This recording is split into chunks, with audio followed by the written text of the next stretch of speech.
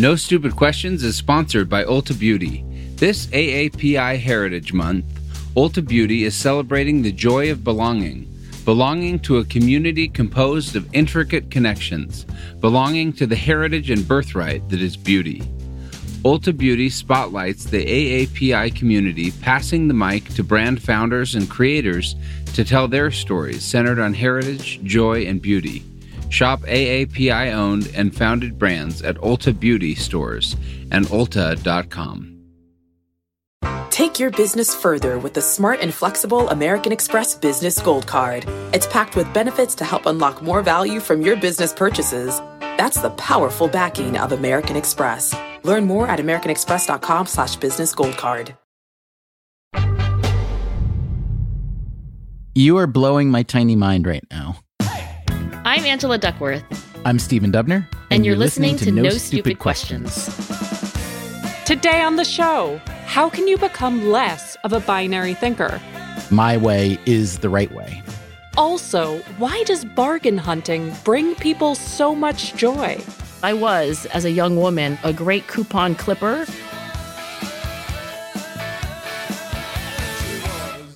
Angie, I want to be less of a binary thinker, and I wonder if you can help me.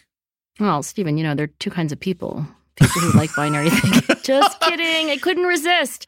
Here's my problem. I'm not sure whether this is me personally, whether this is the human condition, or whether it's the human condition in the modern era, society and politics and media being what they are in this early 21st century, I guess it is. But I feel that the confluence of all these forces is constantly herding me into yes or no, black or white, all or nothing choices. You can't belong to political movement X unless you subscribe to all 20 of its tenets and precisely 0 of the other movement's 20 tenets, for example. Now, my brain and even my soul know that the world should not work that way, that there's so much more nuance and variation to how life should unfold, but it's hard to not veer toward binary thinking. So how can I and everyone get better at that? Well, you're not alone. It's salient with politics these days, especially in the United States, that you're, all the way on one side, all the way on the other. And don't seem to be a lot of people in the middle ground, not a lot of room or permission even to be a moderate. But it's actually much more fundamental. Cognitive scientists have been documenting just how systematic the distortion is when we try to summarize evidence and we binarize. We create categories of what is effectively continuous data. Oh, that's so interesting. Can you give an example? There was a study in Psych Science, and the title of this paper is The Binary Bias. Oh, it's a thing. Yeah, plus alliteration.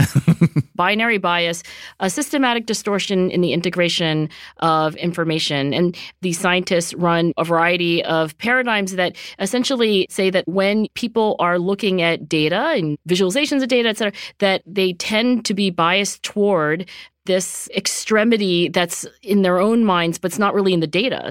So we tend to make categories of continuous data.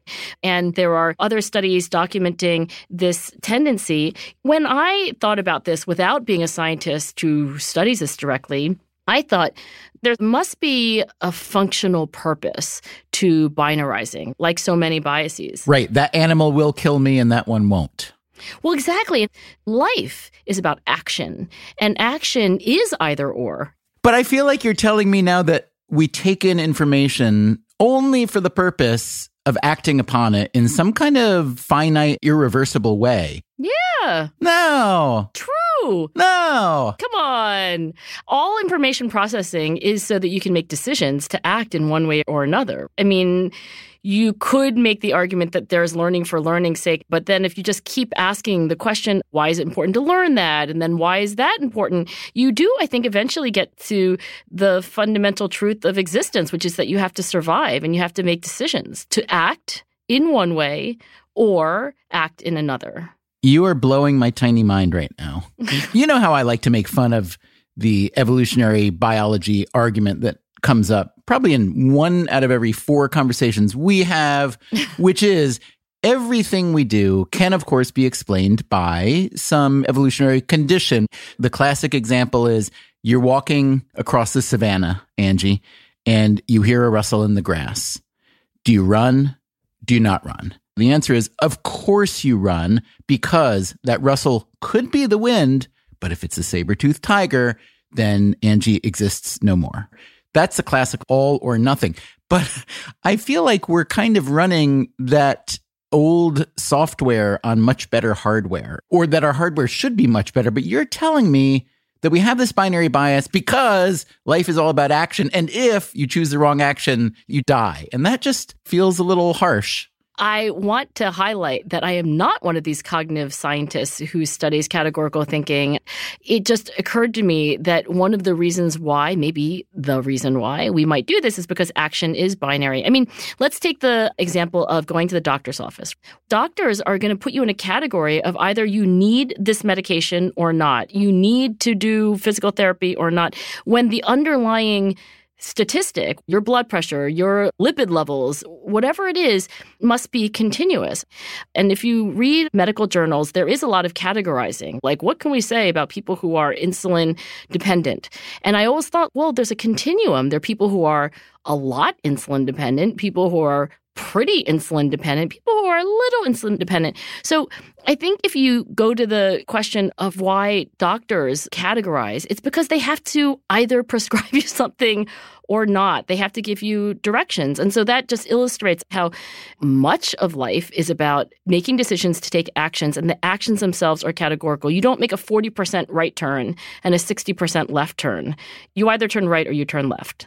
Okay, point taken, especially on the medical example, but let me offer a slightly nuanced version, which is there's the wait and see option. There's the this and that option. There's the low dose option. In other words, yes, I get that categorization, but I think that most medical doctors that I know, and I'm thinking now especially of Bapu Jena, who is an MD and economist, which makes him a double threat. Oh, isn't he the host of your new podcast? He is. Good plug for the network. Freakonomics MD, it's called. So one of the kinds of things that Bapu wrestles with is how much treatment is good treatment, and what is excess treatment all about, and what's the difference between the false positive and the false negative.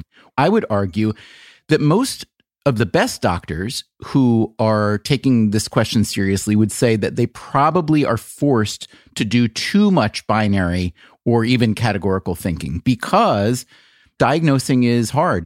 Even at this late date, there's a lot of science, but there's a lot of art to it, and there's a lot of uncertainty to it.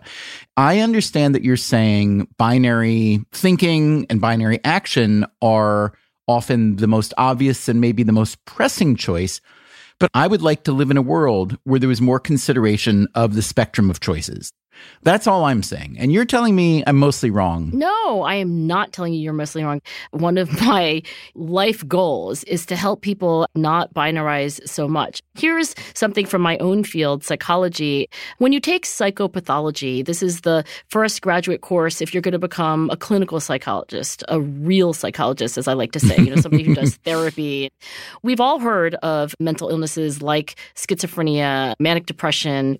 And when I started out in this course, I thought, well, I'll learn about these categories of mental illness and what puts somebody in that category. And it never occurred to me that, for example, schizophrenia could be really just a continuum, that you could be severely schizophrenic, moderately schizophrenic, and then not at all. It turns out that for almost everything that psychologists study, including these things that seem categorical, that they really are continuous. And you do have to, at the end of the day, either allocate a therapist to this person or not based on a diagnosis.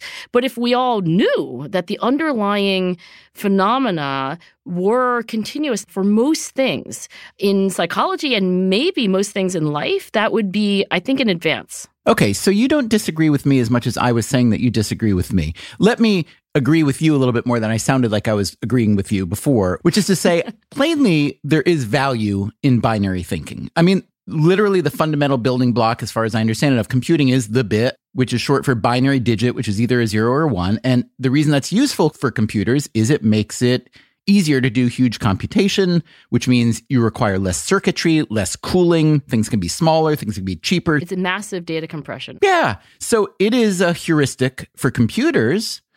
But, you know, I'd like to think maybe this is one way we can be better than computers, is not having to compress. On the other hand, I am a fan of what I believe is called generally categorical thinking. I just want more categories than two. I was reading, there's a piece here I see from the Harvard Business Review called The Dangers of Categorical Thinking. Categorical thinking, it says, can be dangerous in 4 important ways. Number 1, it can lead you to compress the members of a category, treating them as if they were more alike than they are. Number 2, it can amplify differences between members of different categories. Number 3, you can discriminate, favoring certain categories over others. And number 4, you can fossilize, treating the categorical structure you've imposed as if it were static. That's the one that really gets me. And so when I read that, I think, you know what? Yeah, they've got my number. The authors, I should say, are Bart DeLange and Philip Fernbach. And I feel what they're expressing is in acknowledging that there is a danger, or at least some kind of downside to categorical thinking, it encourages us to think more fluidly across categories and to consider every person, every encounter, every interaction, every choice, one that is, as you've said, on a spectrum. At the end of the day, when we make the decision, it's not a 1 or a 0. It's not a yes or no. The decision could be, I'm going to try this for a little while and keep a really close eye on it and see if it seems to be working. And if it's not, I'm going to try something different. That's all I'm talking about in wanting to be less binary. Does that make any sense? It makes total sense. And I think it's quite reasonable to say that whatever these tendencies are, we can understand why we have them and how in some sense or in certain contexts it could be good, useful, adaptive. But even just understanding that helps you move ahead and say, okay, well, where are the circumstances where that's not helpful? And I absolutely think that we should in 2021, 2022 and beyond be able to say, look, we have enough bandwidth that we can accommodate more than 2 categories for a given issue and understand that even when we have to make decisions, what we're doing is making those decisions that are binary on continuous data. Let me back up because we did talk a little bit about the political divide. It may be that the political system in our country especially is what exhibits this binary thinking and executes it so fully that it has spilled over into the broader culture. You mean getting us to be even more binary? Yeah. It's pretty easy to look at the way someone dresses these days or to look at the kind of car they drive and feel you know a lot about their beliefs. And that's remarkable that we have allowed ourselves to be so binarily divided. On the other hand, I did find one piece of encouraging news. Gallup found that 62% of Americans currently say a third political party is needed. Now, I don't know if that's historically high, but that strikes me as high in the moment. Separately, there was a recent survey of about 2,500 young Americans, 18 to 29 years old. This was a survey by the Institute of Politics at Harvard.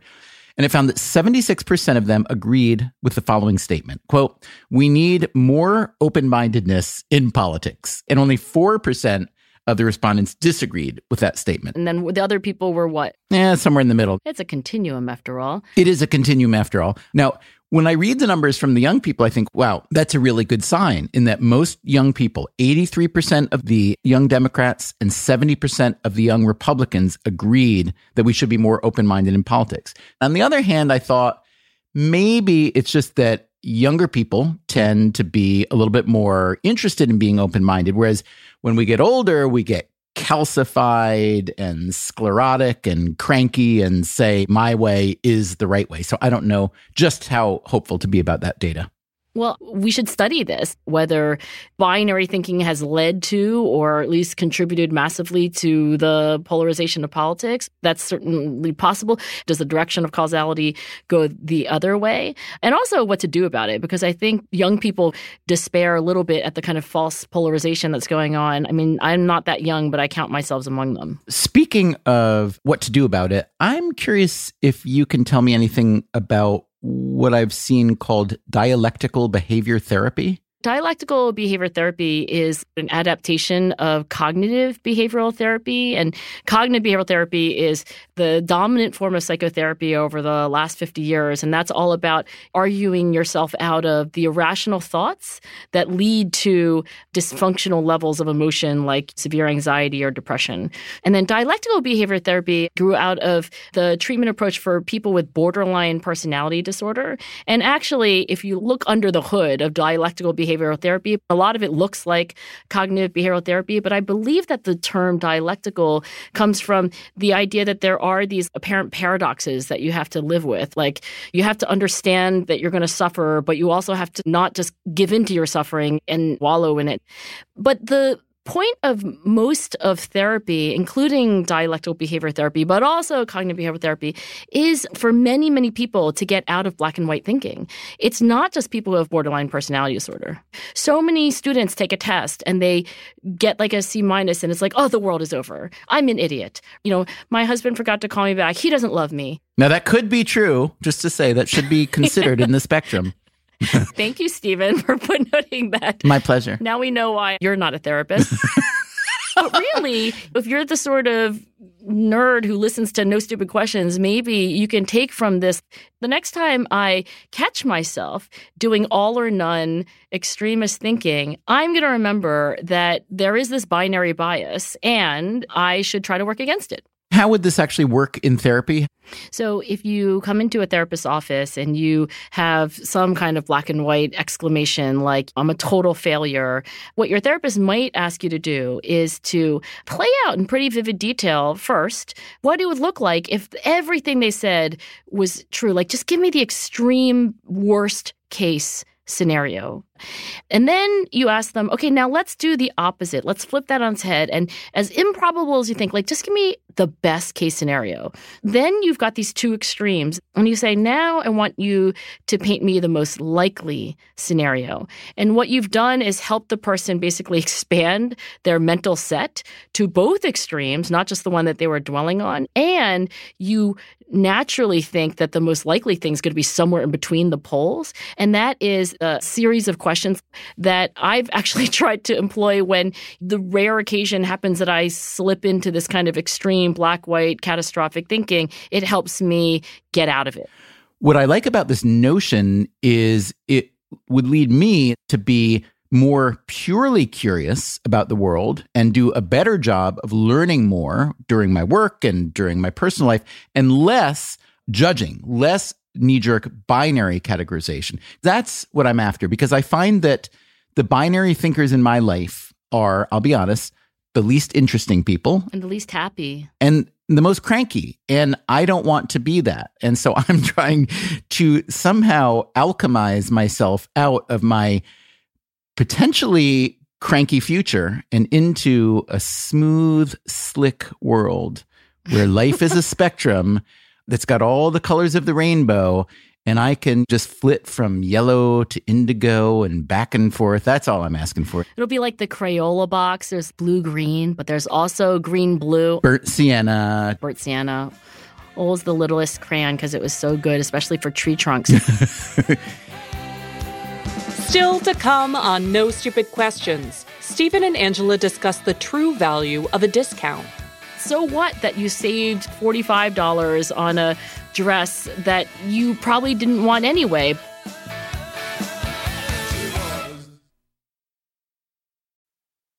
No Stupid Questions is sponsored by Rosetta Stone. Traveling is so much more meaningful when you understand the language of the place you're visiting.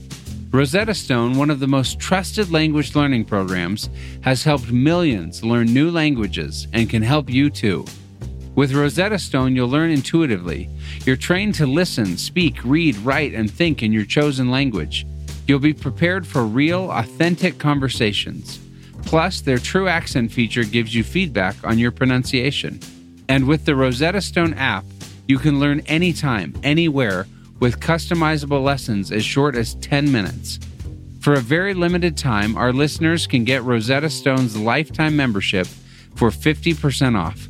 That's 50% off unlimited access to 25 language courses for the rest of your life. Redeem your 50% off at rosettastone.com/questions. That's rosettastone.com/questions.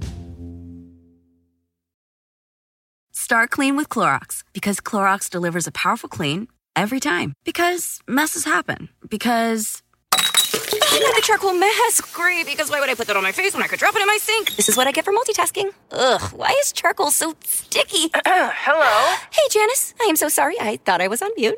No, we don't need to reschedule. I'll just stay off camera. Ooh, yeah, that happens. So start clean with Clorox. Use Clorox products as directed. Stay connected this winter with this unbeatable deal from BreezeLine. Get reliable, fiber-powered internet for just $19.99 per month with all-in pricing for 2 years. But that's not all. Your first month is on us. This deal gets better with a free modem and installation, along with free Wi-Fi your way whole home coverage. Safeguard your network from cyber threats and keep all your devices connected and secured with this amazing offer. Act now. Terms and conditions apply. Offer expires March 3rd, 2024. Learn more at breezeline.com. Stephen, I got an email the other day from my sister, Annette. Oh, Annette. She's a doctor of some sort. Not only a doctor, not only my sister, but a huge fan of this very podcast. And I think we've actually answered one of her questions before. This is going to be number 2. So does she get a mug? Yeah, she gets a mug and she gets a hug from her sister. Okay, here's her email. And maybe what some people call cheap is how much happiness you derive from transactional utility. Like you found a dress you love and it was 80% off and you got it for $9.99. But in the big picture, that amount of money should be inconsequential to you. And I thought to myself, she's asking the question of her very identity, because there is no cheaper person on the planet Earth than my sister Annette. And she would consider that a compliment coming from her sister, I assume? You're not insulting her. She would consider that a compliment, I think, although she obviously wants some vindication here. And I don't think Annette has ever bought anything for $9.99. I'm not exaggerating. Like on eBay, if she can't get a dress for $4.99, she won't get the dress. Wow. So I want to talk about this. Do you know anything about transactional utility? I wondered, since you have such a long time friendship with people like Steve Levitt, whether you already know about this. I do know about transactional utility, and I do know about it from an economist at the University of Chicago, but not Steve Levitt, from Richard Thaler, who you know as well. Thaler, for those who don't know, is a kind of special breed of economist in that he considered himself a not very good or promising academic economist in the early part of his career. And he said to himself, if you're going to have a career in economics, you better find some path less taken. And he pursued a pair of psychologists whose names are Danny Kahneman and Amos Tversky, who we've mentioned many times on the show. And do you know Danny Kahneman well? Amos Tversky was Danny's brilliant partner who died young in the 1990s. And Thaler was the young economist who processed a lot of this decision-making psychological research and applied his understanding of economics to it and turned it into what we think of as behavioral economics. So transactional utility is meant to describe the pleasure you get from the perceived value of what you paid versus what you expected to pay. I can see that making someone very happy. On the other hand, it could also make you suspicious in a different setting, right? Like, what's wrong with this thing? I get utility from knowing that I paid less than someone asked for it, but is there something wrong with it? For instance, not does this dress make me look fat, but does this dress make me look cheap? That would be theoretically the downside. Or like a rube, right? Did I overpay for this dress? Exactly. But I will say this, there's a fair amount of evidence from Thaler and many other economists who've done experimental research that this thing that we call transactional utility is real and that it's fairly large. So I'll give you one example. In 2012, the department store chain JCPenney announced a new policy. I'm reading here from a Time magazine article from 2012. Fake prices, inflated big time to make markdowns seem more tempting, would disappear from JCPenney. So basically, JCPenney is saying to their customers, hey, listen, we do this charade, and you seem to enjoy it enough that you're supporting our store. We're successful. But why do we have a posted list price and then constantly saying markdown, 40% off, da-da-da? So you know what? Let's just do away with that, to be replaced with what they were calling a fair and square structure, in which original prices started at least 40% lower to begin with. So what do you think happened? Well, if I expand upon my sister's experience, they would sell less with the fair and square pricing, even though it was more transparent. And maybe in some ways you could argue it should be more attractive because people will not have this feeling of being deceived. But I'm guessing that if people are anything like Annette Lee, that they would have bought fewer things at JCPenney. You are exactly right. JCPenney's sales plummeted. The stock price plummeted. So the charade, it turns out, is very attractive. Customers weren't attracted to JCPenney simply because of low prices. They were attracted to bargains that they got through markdowns and coupons. And then if you go looking at the research on coupon use, for instance, I'm looking at something from a market research firm called eMarketer. This is from just a few years ago, 2018. And they were trying to find out how important coupons and discounts are for different age groups. And these are digital purchases. They found that for the age group 18 to 29, around 82% of the respondents said that it was very important or important to use a coupon or a discount. And that number gradually falls as you get older. People who are 60 and older, only 65% say it's very important. But still 2 out of 3, right? Yeah. And also, we should say this, I'm guessing, does not factor in at all price sensitivity. I was going to say, we just have more money. I remember not having any money. Now I have money. But that said, it may suggest that if indeed these younger people are more expectant of being able to tag on that coupon. I mean, look, there's a massive digital industry built around this very concept.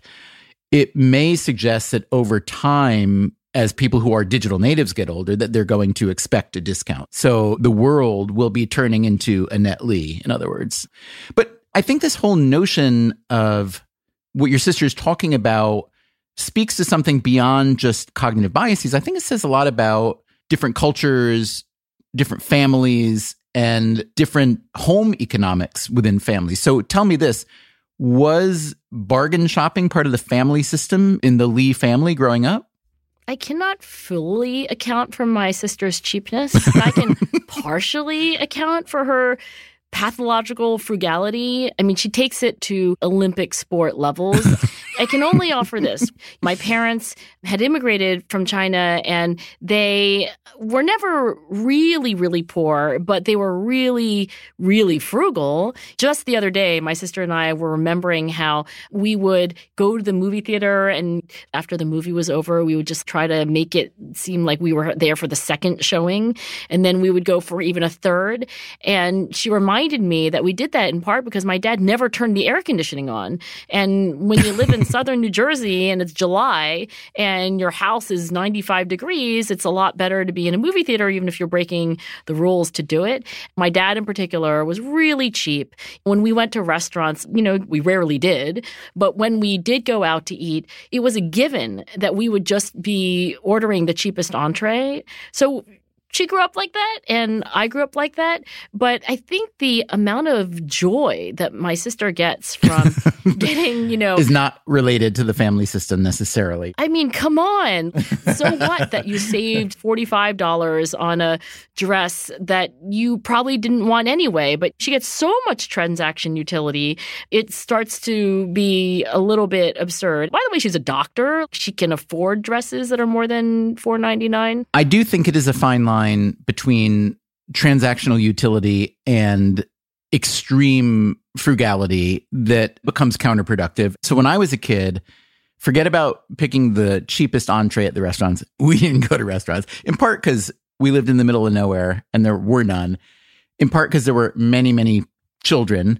And also, we just didn't have any money. Yeah, many children, not a lot of money, rural. Right.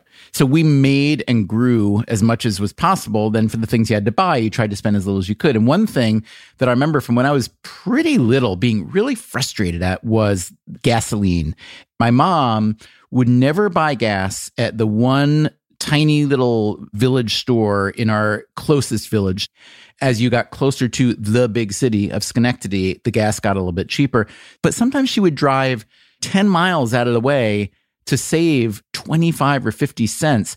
And I'm thinking, even as a kid, forget about the cost of the gas that you're burning to get there. But what about the time? And what about the added risk of a car crash? You're driving all these extra miles. And my mother was also an extreme couponer. And again, I respect it because she had to be. She had me doing a lot of couponing. There's the clipping, there's the sorting, there's the culling, the planning. Plus, they keep expiring the damn things. One of my tasks was to sit down with the huge folder, like an accordion folder of coupons divided into different categories, and go through them and remove the expired ones. And I remember thinking then, I would much rather be spending this time doing something that would make me enough money so that I don't have to coupon. There's the time-money trade-off, which is a huge piece of this, because many people would think that, well, I could spend more time trying to pursue something cheaper, but what's the shadow price of that time? What's the opportunity cost of that time? That is actually what turned me off of coupons. I was, as a young woman, a great coupon clipper. I would, think ahead to the menu that I would make so that I could use this $1 box of Ronzoni pasta that was only because I happened to clip the coupon. And at some point, I realized that I should actually spend time doing, nearly anything else. And so there's transaction cost, there's transaction utility. But when I got this email from my sister, it actually spurred another memory. And I think this completes the picture a little bit. So my advisor in graduate school, as you know, was Marty Seligman. And Marty told me this story that I think he has since also written about. But when he was an undergraduate, he was in a lab where the professor had a pet that was a South American lizard. Not for research. This was an actual pet. No, I guess there were the animals that had to work. And then there was this lizard that just got to roam around and that people would take care of. And when Marty joins this lab, the crisis is that the lizard is dying because it's not eating. The lizard was recently gifted to this professor. And as Marty tells a story, they tried everything. They tried every kind of bug. They tried every kind of fruit combination. They were looking up fruits from South America, and then they were trying to give it the native fruit. And still, the lizard wouldn't eat anything. And one day, the lizard is there, same as usual, wasting away, and there's a sandwich. And the lizard was not supposed to eat the sandwich. It was actually for a human being. And casually, the professor puts the newspaper on top of the sandwich, probably by accident. And what happens is the lizard immediately goes into hunting mode and then shreds the newspaper, gets through to the sandwich, and eats the whole thing.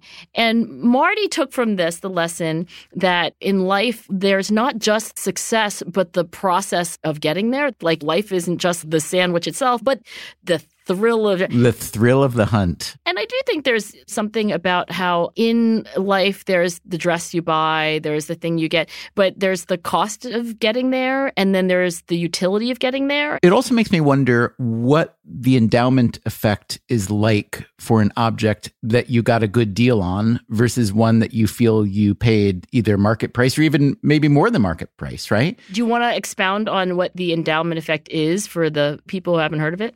Yeah, so the endowment effect says that we endow more value, we assign more value to something that we have. When we humans have something that we have attained ourselves, whether we've hunted it down like the lizard or not, then we assign a higher value to it than something very similar that someone else has. And so now I'm wondering, let's say you buy 3 X's, 3 dresses, 3 books, 3 whatever they are. And one of them you got at a great bargain. One of them you paid kind of market price. And the other you hunted it down and paid above market price. You had to really work for it.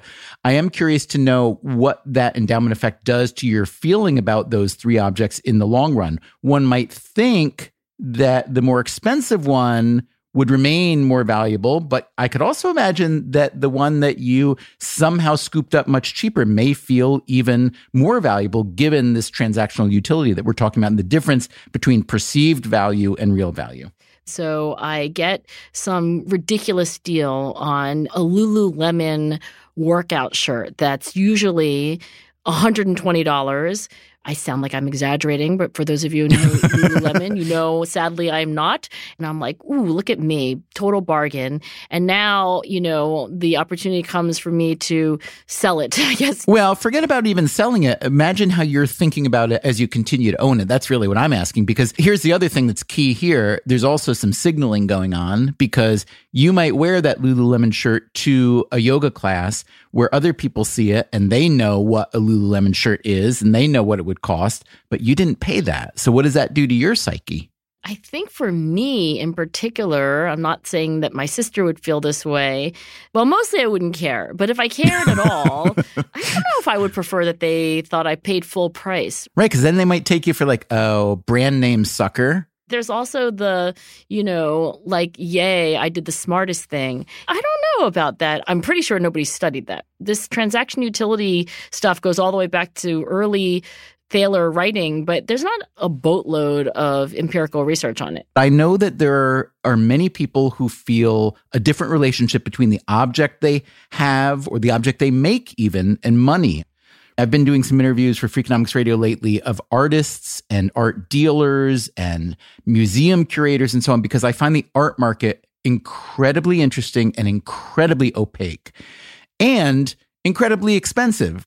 And I was interviewing one artist who is very successful. His work is collected in the best museums. He puts on exhibits at amazing cultural institutions and so on. And yet he couldn't buy his own art at auction. And then I interviewed an art dealer and an art advisor, and she loves the art of this particular artist, and she wants to own some work that she can't afford because it's in the, let's say, tens of millions of dollars. And I think she wants to own it in part simply because it is very, very, very expensive. I'm sure she loves it, but there's something about the value of it that totally changes the perception.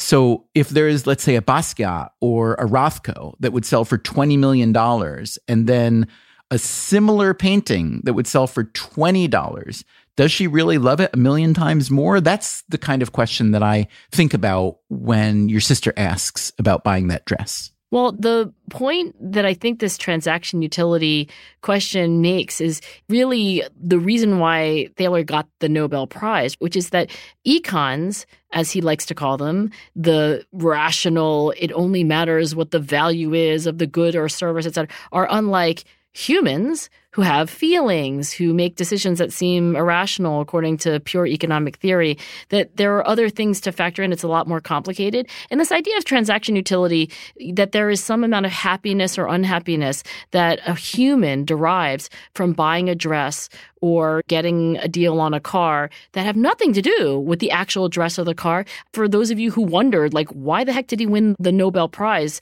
for his work? It is for giving a more accurate picture of human decision-making. And you know what I would say about my sister's email, about this conversation, and even Richard Thaler? Tell me. Priceless. No Stupid Questions is part of the Freakonomics Radio Network, which also includes Freakonomics Radio, People I Mostly Admire, and Freakonomics MD. This episode was produced by me, Rebecca Lee Douglas, and now here's a fact check of today's conversations.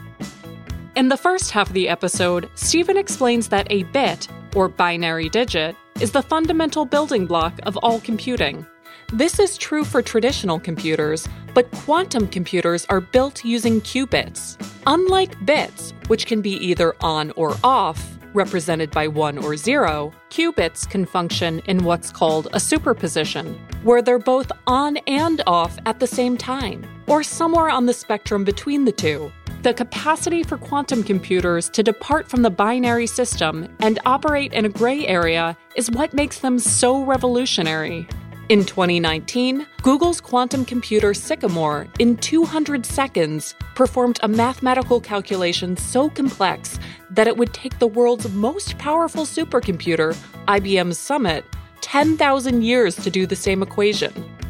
Later, Stephen and Angela discuss how they aspire to be less binary and more like the color spectrum of Crayola crayons. In particular, Angela admires that Crayola offers both blue-green and green-blue.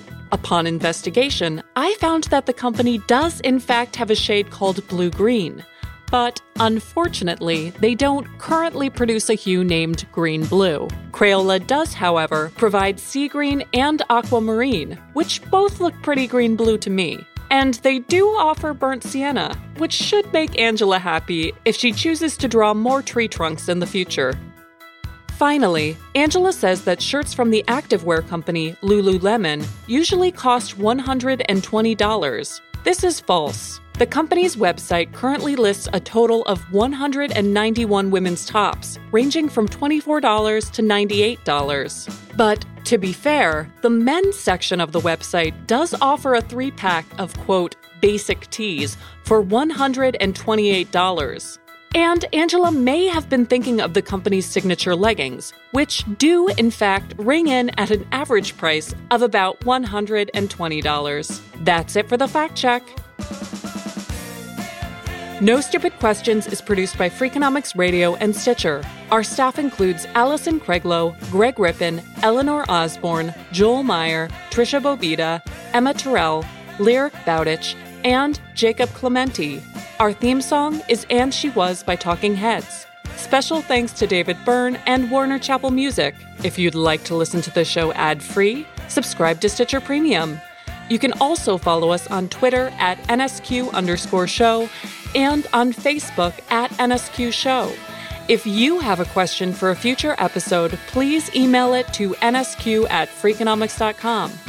And if you heard Stephen or Angela reference a study, an expert, or a book that you'd like to learn more about, you can check out freakonomics.com/NSQ, where we link to all of the major references that you heard about here today. Thanks for listening. What did you do with the nubs of the crayons that got too small to color with? You mean, did I melt them down into candles? Correct answer. The Freakonomics Radio Network, the hidden side of everything. Stitcher. Look around. You can find cars like these on AutoTrader, like that car riding your tail. Or if you're tailgating right now, all those cars doubling as kitchens and living rooms are on AutoTrader too. Are you working out and listening to this ad at the same time?